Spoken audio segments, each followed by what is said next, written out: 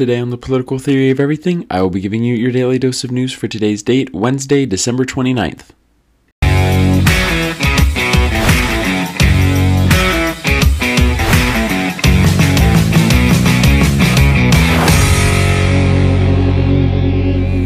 Alrighty, and to start off our news today, we have an article per usual from Fox News, and the title of this one, Biden mocked for celebrating historic 2021 economic record. The subtitle is, Biden failed to cite which analyst made the claim, leading to some users to mock the president's claim. Critics banned President Biden on social media for boasting about his 2021 economic record. Quote, we're ending 2021 with what one analyst described as the strongest first-year economic track record of any president in the last 50 years, end quote, Biden said on Twitter Wednesday. Resume quote, let's keep the progress going. But Biden failed to cite which analyst made the claim, leading to some users to mock the president's claim in response. Whoops, we couldn't access this tweet, so it looks like the tweet was deleted, because it says literally, whoops, we couldn't access this tweet, so the tweet's not there, but I think that was the tweet that was supposed to be there was a quote, or the tweet from Biden, I don't know, interesting, but Biden made a similar claim in speech last week, again failing to name the analyst, quote, and at the end of 2021, with what one analyst described as the strongest first year economic track record of any president in the last 50 years, nearly 6 million new jobs, a record number for a new president because of my staff and my cabinet, unemployment down to 4.2%, 3 years ahead of the predicted time it would take to get to that number, end quote, Biden said during the speech. It continues on to say, while the economy has recorded some strong numbers in 2021, a previous fact check of the president's claims noted that much of the progress actually happened under former President Donald Trump. Quote, since shrinking by more than 30% in the first 6 months of 2020, the U.S. economy has recorded a strong bounce back and returned to normal above pre-pandemic levels, end quote, read a BBC analysis of Biden's economic claims last month. Quote, under Biden, the U.S. economy has continued to grow this year, but a large part of the recovery happened under former President Donald Trump, end quote. Biden also inherited an economy ravaged by the shutdown policies in response to COVID-19, a fact that BBC noted the president often leaves out of his talking points. Quote, but this job growth comes from a low base point given that in April last year, unemployment hit its highest level since the Great Depression of the 1930s, end quote, the analysis read. Resume, quote, more than 22 million jobs were lost in the space of 2 months because of the impact of the coronavirus, end quote. A lot of people are basically just saying, like, this is how the market would have been anyways. If COVID never happened, this is where we would be in the market, if not higher. So they're saying that, you know, Biden's taking, oh, look, see what I did in my first year. Basically, a lot of news outlets and a lot of people on social medias are saying, well, if you look at the trend on what was already happening, it was going to be at this level, if not higher anyways. And the record, like this, the job percentages and all those and jobs created, well, of course there's going to be jobs created because we're coming out of a pandemic. And so they're just saying that, you know, none of this is strictly because of him. They're saying that this would happen with any president because of the pandemic being a thing, which is the main criticism that he's facing right now from people, is just that this is not something that's supposed to be bragged about. Like, this is what was expected to be happening anyways. But we move on to our next article from CNN. The title, Biden to speak with Putin on Thursday at Russian leader's request. The article starts. President Joe Biden will hold a call with Russian President Vladimir Putin on Thursday afternoon, quote, to discuss a range of topics, including upcoming diplomatic engagements with Russia, end quote, National Security Council spokesperson Emily Horne told CNN. The call was requested by Putin, according to an administration official, and Biden accepted because, quote, he believes when it comes to Russia there is no substitute for direct leader-leader dialogue, end quote. Horne added that, quote, the Biden administration continues to engage in extensive diplomacy with our European allies and partners, consulting and coordinating on a common approach in response to Russia's military buildup on the border with Ukraine. President Biden has spoken with leaders across Europe, and Biden administration officials have engaged multilaterally with the North Atlantic Treaty Organization, the European Union, and the Organization for Security and Cooperation in Europe. They also held numerous consultations with counterparts, including those from Eastern Flank countries, bilaterally, and the Bucharest 9 format as well as Ukraine, end quote. It continues on, talking about the Bucharest 9. It's a reference to 9 European nations that form the eastern edge of NATO: Poland, Romania, Czech Republic, Estonia, Hungary, Bulgaria, Latvia, Lithuania, and Slovakia. Biden plans to review the upcoming bilateral talks between the U.S. and Russia, set to take place on January 10th, the official said, and also will discuss the NATO, Russia, and Organization for Security and Cooperation in Europe, meeting slated for January 12th and 13th. Close consultation with U.S. allies and partners has been, quote, a priority for the administration from the get-go, end quote, the official said, and Biden will underscore that to Putin as well.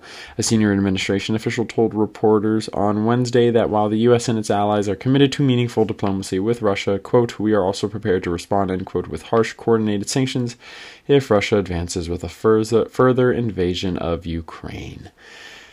It just continues with a bunch of random, basically repeating everything. As I just have said, I feel like the same thing over and over again. Here, later on, and it just goes back. But U.S. and Russian officials have agreed to sit down for security talks on January 10th. It seems as though this is just going to be a usual leader-to-leader security talk. Partially a PR thing, just to show the citizens of each country, look, we're conversing. But also just like, hey, this is what we like as an administration, and what do you like as an administration? It seems to be the usual talks that happen between politicians, or really, honestly, the political leaders of countries. So no surprise here that we see them about to call each other. It seems to be like any other call. I don't see anything super special coming out of this, which means we will move on to the blaze. The title of this one: Police search for dangerous 14-year-old charged with triple murder caught on video. His father allegedly drove the getaway car. This was a very unexpected title, especially with the amount of news that we've had recently, with like John Madden passing away and Harry Reid passing away, among other things, like Ghislaine Maxwell, which we'll talk about later, which we've talked about previously, but we'll talk about again later with an update, which I'm sure you've heard about. But this was an unexpected article among the already depressing and sad, disturbing articles that there are. This is just a continuation of that. So we start the article. Texas police are searching for a 14-year-old suspect accused of committing a heinous triple murder that was caught on surveillance video. The harrowing video shows a shirtless young male crouching to sneak up to the entrance of a convenience store, before opening fire with a handgun on 4 teenage targets. He continues shooting into the store and then jumps into a white truck, then speeds away quickly. 3 of the 4 teenage victims died at the scene, while the fourth was taken to a hospital in critical condition. The 3 victims who died were 14, 16, 17 years old, while the one that was wounded was 15 years old. On Wednesday, police charged Abel Elias Acosta with the triple murder, but said they had not yet located the teenager, who they said was armed and dangerous. Previously on Monday, 33-year-old Richard Acosta turned himself in to police. Investigators believe that he was the getaway driver of the truck and the father of the shooting suspect. Quote, we now believe that one or more of the victims who were shot inside were involved in a previous disturbance, and with which what believe to be the shooter who pulled the trigger, end quote, said Garland police spokesperson Lieutenant Pedro Barrino, according to KTVT-TV. Police described the teenage suspect as a light-skinned Hispanic boy with dark hair and brown eyes, about 5 feet and 5 inches tall, and about 125 pounds. They obtained and released to the media a photograph from social media of one whom they believe to be Acosta holding a gun. Prosecutors will decide whether to charge the younger Acosta as a juvenile or as an adult. Continues on to talk about Richard Acosta. He was charged with capital murder of 3 people and is held on a $1 million bail. If this It was assisted by the father. That would be an extremely poor move, a poor parenting move as that father. I wouldn't be shocked if he's going to be charged as an adult, purposely going out to kill 4 people. This kid obviously has issues, and I frankly believe that he should be tried as an adult, just because of the severity of it. It wasn't just like, oh, this one thing, this one person. I mean, he went in there with the intent to kill 4 people. It also wasn't accidental in any form, and who knows what the cause is, which I'm sure they're going to try to figure out once they catch him and as they talk to the father. But I mean, I can't see how he's not tried as an adult with 4 people, and then you purposely hop into a truck to get away. I mean, there's zero remorse with this. There's zero remorse at all for the killing of these kids, 14, 16, and 17. I mean, that's just... And 15-year-old for the wounded one, but 14, 16, 17 years old. Even if provoked, when you go out with the intent to kill 4 people, I don't know how you aren't tried as an adult. And this kid has posts of him with a gun on social media. Like, this guy just... And you posting a gun on social media is not an issue. But when you post a gun on social media, then you go shoot people. I mean, this shows like there's some issues. I mean, enormous amount of people own guns. So of course, posting, a gun on social media all of a sudden isn't like, oh, that guy has issues. That's not at all. But when you put all these things together, like he's flexing this gun on social media, and then he uses the gun to kill 4 people. I mean, that's a bit worrisome, I guess. It also depends on how you post a gun on social media. If it's you and then, some like bloody caption, then like, okay, yes. If it's you, I'm like, oh, just got a new gun, or oh, I'm at the gun range, or oh, going hunting, like a normal thing. Then okay, cool. But it also depends on the manner of which he posted his gun on social media. But him going out and killing 4 people with intent is already enough for me to say this guy should be tried as an adult, as 14-year-old, 16-year-old, and a 17-year-old lost their life to him. So a very upsetting story there, but something to be looking out for. It's the reality of the world we live in. It's a very sad place and a very dark place, and it also brings in the nature versus nurture question. I mean, obviously the father is a bit weird of a father. This might be more of those nurture type of, one of the nurture situations more than nature. But, what truly makes a killer? Is it nature or is it nurture? And obviously that will take a very long time to truly understand, if we ever actually do understand it. But just... how can we help kids like this, basically, when they are in a situation like that? Is there any way we can help them without them reaching out to us? How are we able to reach out to them? This is hopefully something that we can look into. We move on, though, to a CBS article addressing a CBS article that I read to you yesterday. And so... It's talking about the CDC facing criticism over its COVID isolation guidelines as Omicron drives up cases and child hospitalizations. The CDC on Wednesday explained its decision to cut its COVID-19 isolation guidelines in half from 10 days to 5. The move has received heady criticism as the Omicron variant drives up new cases and hospitalizations among children. They actually... it's more of a video than it is an actual article, but I just want to talk about how this has been receiving mixed feedback, as you saw from Rashida Tlaib, and her going, are we just, from both sides is the point why I bring up Rashida Tlaib, who's a far leftist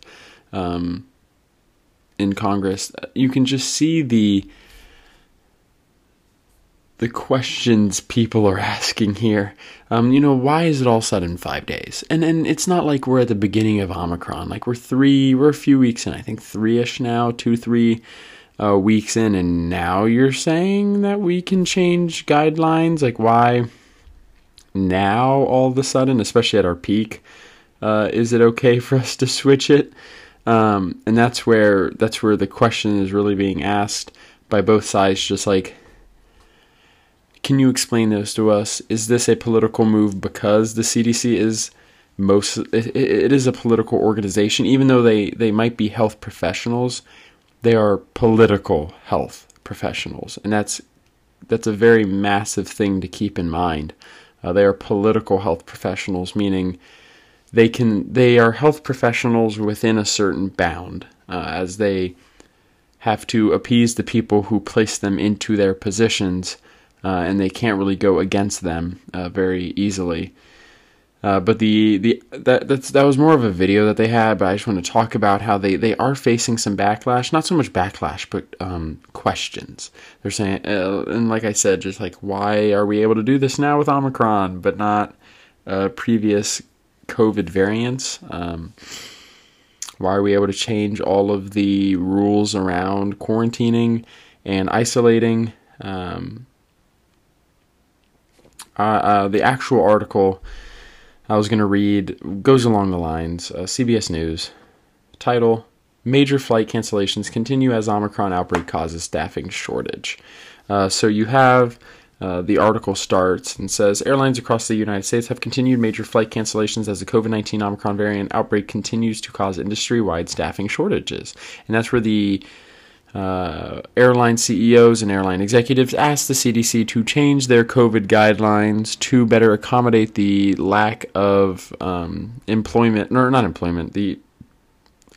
staffing shortages that they're having, and saying, is there a way for us to get our employees back a bit quicker, because we have a bunch of people waiting to get home from holidays, or even at the point of trying to get to holidays, who can't, because I'm having to send my employee home for 10 days, even if they are feeling better. And that's where we see the update from the CDC that has completely changed that around. But it continues on. As of Wednesday night, 1,023 flights into and out of and within the U.S. had been canceled, according to tracking service FlightAware. United canceled 162 flights, Delta canceled 133 flights, and JetBlue and Spirit canceled 101 and 76 flights, respectively. An additional 6,023 flights have been delayed, with the largest disruptions taking place in airports and international hubs like Dallas, Fort Worth, Seattle, Tacoma, and Denver International Airport. JetBlue and Spirit did not immediately respond to CBS News' request for comment. Earlier Wednesday, a spokesperson for Delta said as winter weather and the Omicron variant continue to hamper operations, the airline expects to cancel an additional 145 flights by the end of the day. A spokesperson from United Airlines told CBS News that 150 of Wednesday's cancellations were due to COVID-19 staffing issues, but they are working to rebook as many customers as possible. Quote, the nationwide spike in Omicron cases this week has had a direct impact on our flight crews and the people who run our operation. As a result, we've unfortunately had to cancel some flights and are notifying impacted customers in advance of them coming to the airport, end quote, a United Airlines spokesperson said. The continued cancellations are part of an ongoing struggle between airlines that are short-staffed and consumers dependent on air travel for the holiday season. The Transportation Safety Administration has said that travel has continued to return to pre-pandemic numbers, with almost 2 million people screened at security checkpoints on Tuesday alone. 6 million people are expected to fly, according to the TSA. It just continues on, talks a bit about Omicron, so I'll just read those numbers and then we'll move on. But it says, meanwhile, the COVID-19 Omicron variant has continued to cause an uptick in positive case reports around the country. The Centers for Disease Control said that as of December 25th, Omicron cases made up 58.6% of all infections in the U.S., with a 95% prediction interval of 41.5 to 74%. So there is that from CBS News. Just a quick little snippet about a topic we talked about previously, the quarantine changes from the CDC very shortly after all these airlines asked them to make a change. So a very interesting move there for airlines to continue canceling and for the CDC to continue updating their guidelines. But we move on to our last two articles, both from the Daily Wire, as I could not decide between the two of these. And I did not want to overload tomorrow on Daily Wire articles. So I'll probably have to do another two tomorrow just because I saw the stories on here, so I'm just going to read the stories off here. It's not, I don't mean to cause any unfair advantage to the Daily Wire for having more articles on the show. It just happens to be, I see these, I really want to talk about them, I really want to share them with you in your understanding of the news, so you're able to talk about more topics with people around you. But I move into this article from the Daily Wire with the title, Second CNN Producer Under Criminal Investigation for Allegations Involving Potential Juvenile Victims report. So we will hop into that now. The article starts. A second producer for one of CNN's top media personalities is reportedly under criminal investigation for, quote, serious allegations, end quote, involving potential juvenile victims. The allegations against Rick Salibi, a former senior producer for Jake Tapper's The Lead, appear to be connected to reporting by Project Veritas. Salibi resigned from CNN this month. Quote, Fairfax County, Virginia Police Department confirmed to Fox News Digital a criminal investigation has been launched into serious allegations involving potential juvenile victims, and that detectives assigned to the Child Exploitation Squad of the Major Crimes Bureau are leading this investigation, end quote, Fox News reported. Resuming a quote from Fox News, the investigation into Salibi appears to be tied to reporting by the conservative guerrilla journalism outlet Project Veritas.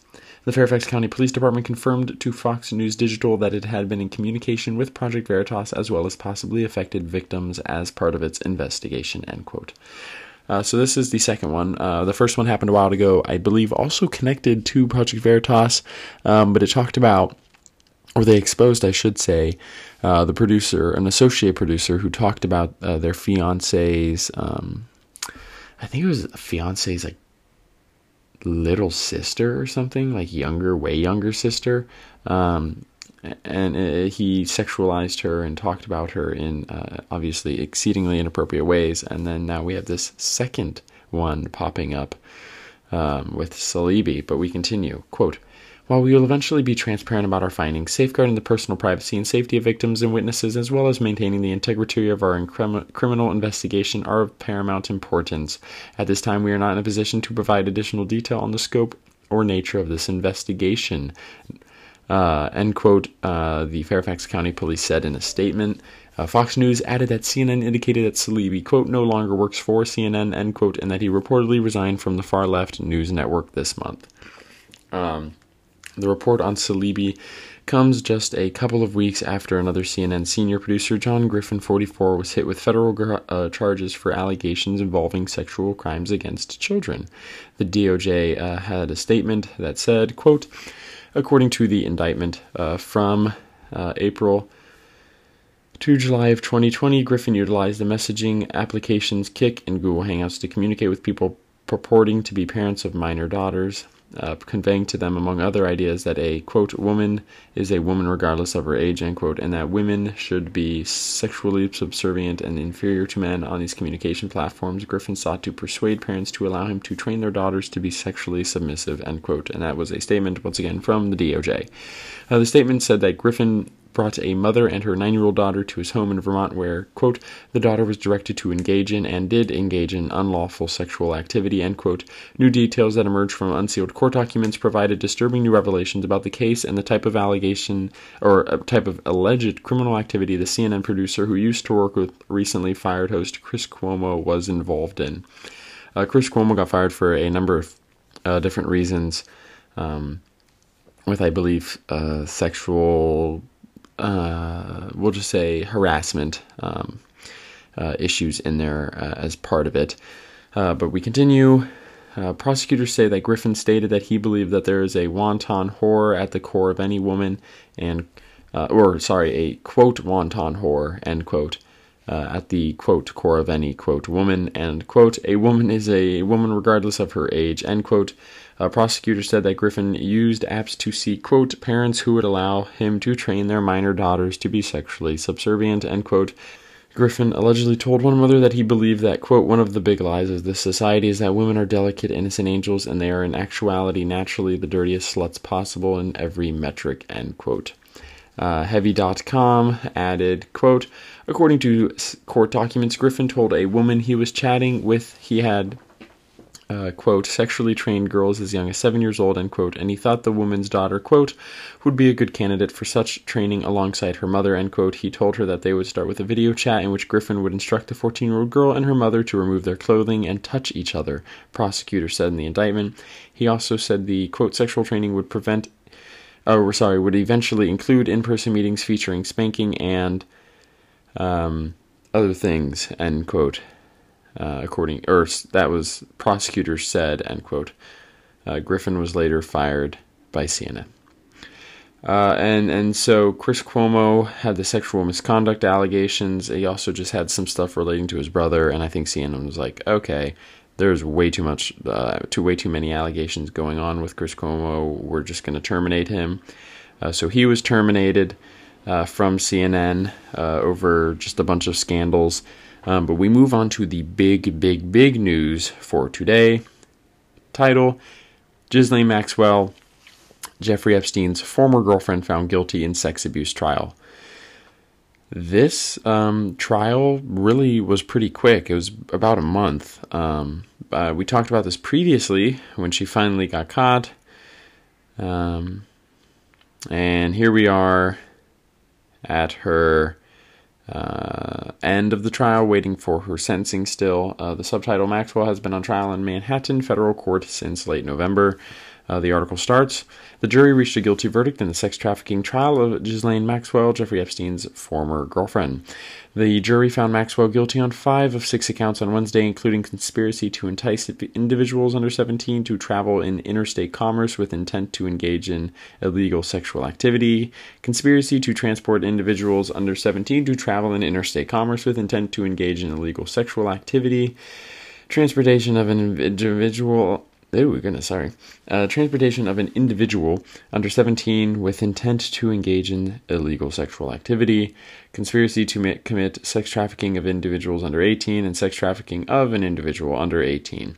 Maxwell is expected to appear for sentencing at a later date. Maxwell has been on trial in Manhattan federal court since late November on charges of recruiting minor girls as young as 13 for Epstein to sexually abuse and in some cases personally participating in the sexual abuse. Epstein was found dead in his Manhattan jail cell in August of 2019 before the well-connected and wealthy financier could go on trial for his alleged decades of grooming and sexual abuse, including rapes of young girls in the 1990s and early 2000s. Still a lot of questions surrounding his death. It's still being investigated in its own sense, still being looked at as possibly more than just a simple suicide. Maxwell, who spent her 60th birthday in jail on Saturday, is charged with 8 counts related to the sex trafficking of minors over a decade-long period between 1994 and 2004, including sex trafficking of a minor, enticing a minor to travel to engage in illegal sex acts, and transporting a minor with the intent to engage in criminal sexual activity. A separate later trial will consider 2 perjury charges against the British socialite. Maxwell pled not guilty to all counts. The charges against her carry up to 7 years in prison. Earlier this month, Maxwell opted to not testify herself in her own defense at her trial. The prosecution and defense gave their closing arguments last week on Monday as the trial entered its 4th week just before Christmas. Over the course of the trial, the prosecution painted a picture of a pair of fully grown adults, Maxwell and Epstein, who were, quote, partners in crime, end quote, and had a, quote, playbook, end quote, for targeting minors and sexually abusing them. Quote, Ghislaine Maxwell was dangerous. She was a grown woman who preyed on vulnerable kids, end quote, Assistant U.S. Attorney Allison Moe said in closing arguments. Maxwell and Epstein's, quote, horrifying crimes, end quote, caused, quote, deep and lasting harm to young girls, end quote, Moe said. The defense attempted to cast doubt on the credibility of Maxwell's accusers, saying that women have, quote, contaminated, end quote, memories of their abuse. The defense also tried to assign selfish motives to nearly all the government's witnesses, saying the women were motivated by money in going after Maxwell decades after the alleged abuse occurred. Not a very strong defense, but I don't think they had too many options here to defend themselves, as it was clear, she's with this absolutely terrible man, and when she was with him, he continued to do everything he was already doing. So obviously she is not a very good human either. She never reported it to authorities or anything like that.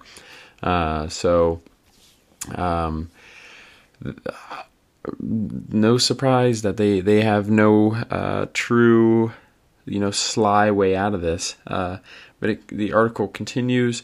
Over the course of the trial, the jury heard from 4 of Maxwell's accusers, several former Epstein employees, a psychologist specializing in sexual abuse, and a memory expert that Maxwell defense called, among others. One of Maxwell's accusers, a woman testifying under the pseudonym Jane, testified that Epstein and Maxwell abused her together when she was just 14 years old. Maxwell would take her on shopping trips and ask her about her life and discuss sexual topics with her, according to quote-unquote Jane. 3 other women who say they were groomed or abused by Maxwell also testified. A woman testifying under the name Kate told the court that Maxwell set up meetings for the girls to give Epstein sexualized massages. Another woman, Carolyn, testifying only under her first name, said that she was 14 when Maxwell touched her breasts and behind and told her she she quote had a great body for Epstein and his friends, end quote.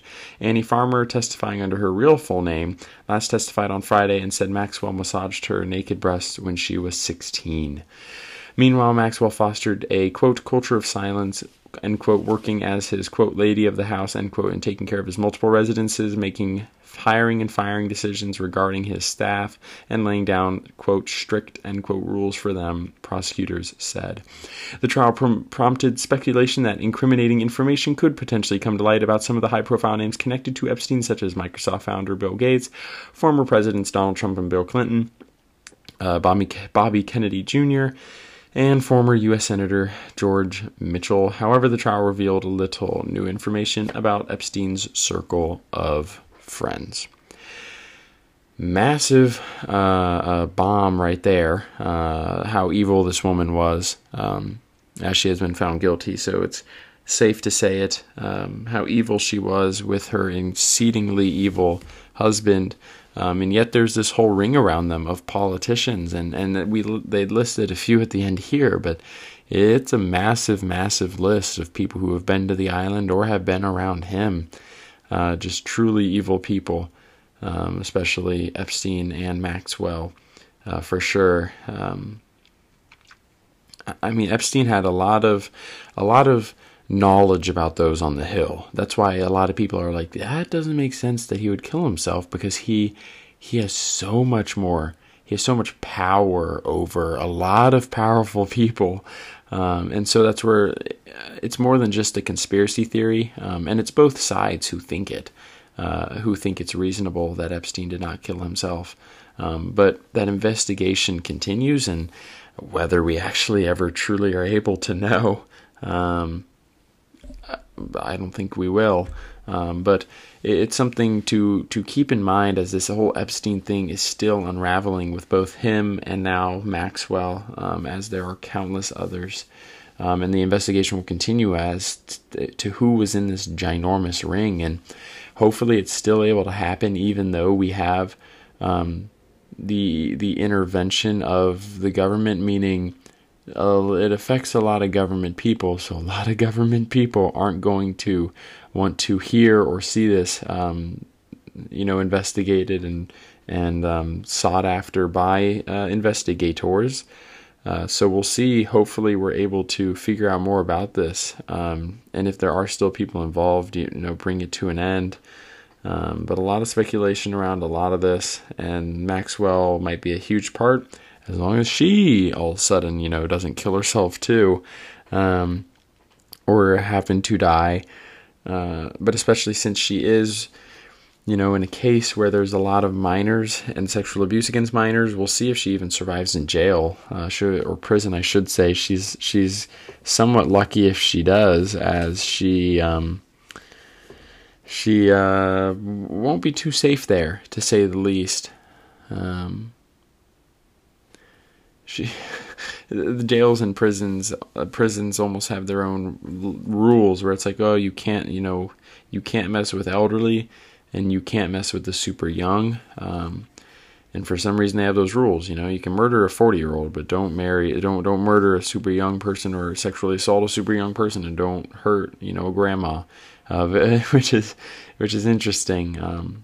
But we'll see how long she survives in jail, prison. I mean, hopefully no issues there, so that we can figure out more about this ring, this potential sexual assault ring with minors. But hopefully, like I said, all goes well with this. We'll see the sentencing coming up, I imagine, relatively shortly. But until then, that concludes our news for today's date. I hope you have a wonderful rest of your Wednesday and a wonderful rest of your week. Thank you so much for listening.